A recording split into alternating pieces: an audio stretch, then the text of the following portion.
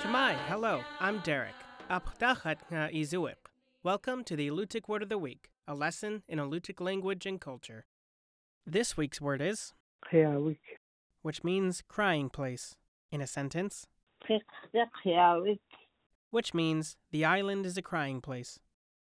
In classical Alutiiq society, the relationships between communities sometimes soured. Although people from neighboring villages visited, traded, assisted each other, married, and celebrated together, they also clashed. Insults and stealing were a common source of feuds. To seek revenge, a party of warriors would raid the offender's village. Raids took place both within the Kodiak region and between Kodiak and mainland communities. For example, historic sources suggest that the Cook Inlet Dena'ina and the Kodiak Alutiiq were long-standing enemies. Elders recall that despite competition between communities, when outsiders threatened a village, people united in its defense. Raids were secretive, designed to surprise unsuspecting victims. Many attacks occurred at night while people slept.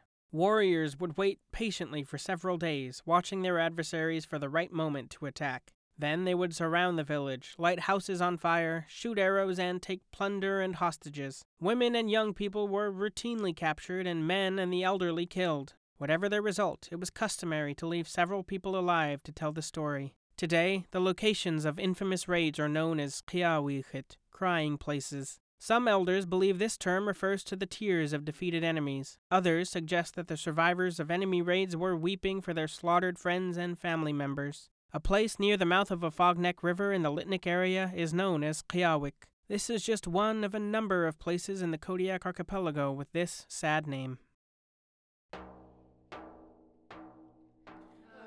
The Alutiiq Word of the Week is produced in Kodiak, Alaska by the Alutiiq Museum with support from the Institute for Museum and Library Services and Koniag Incorporated.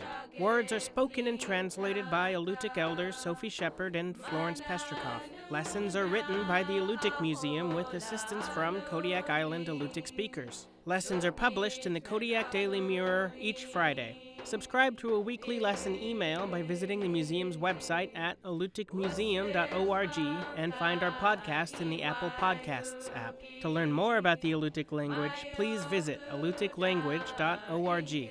Guyana. Thank you for listening.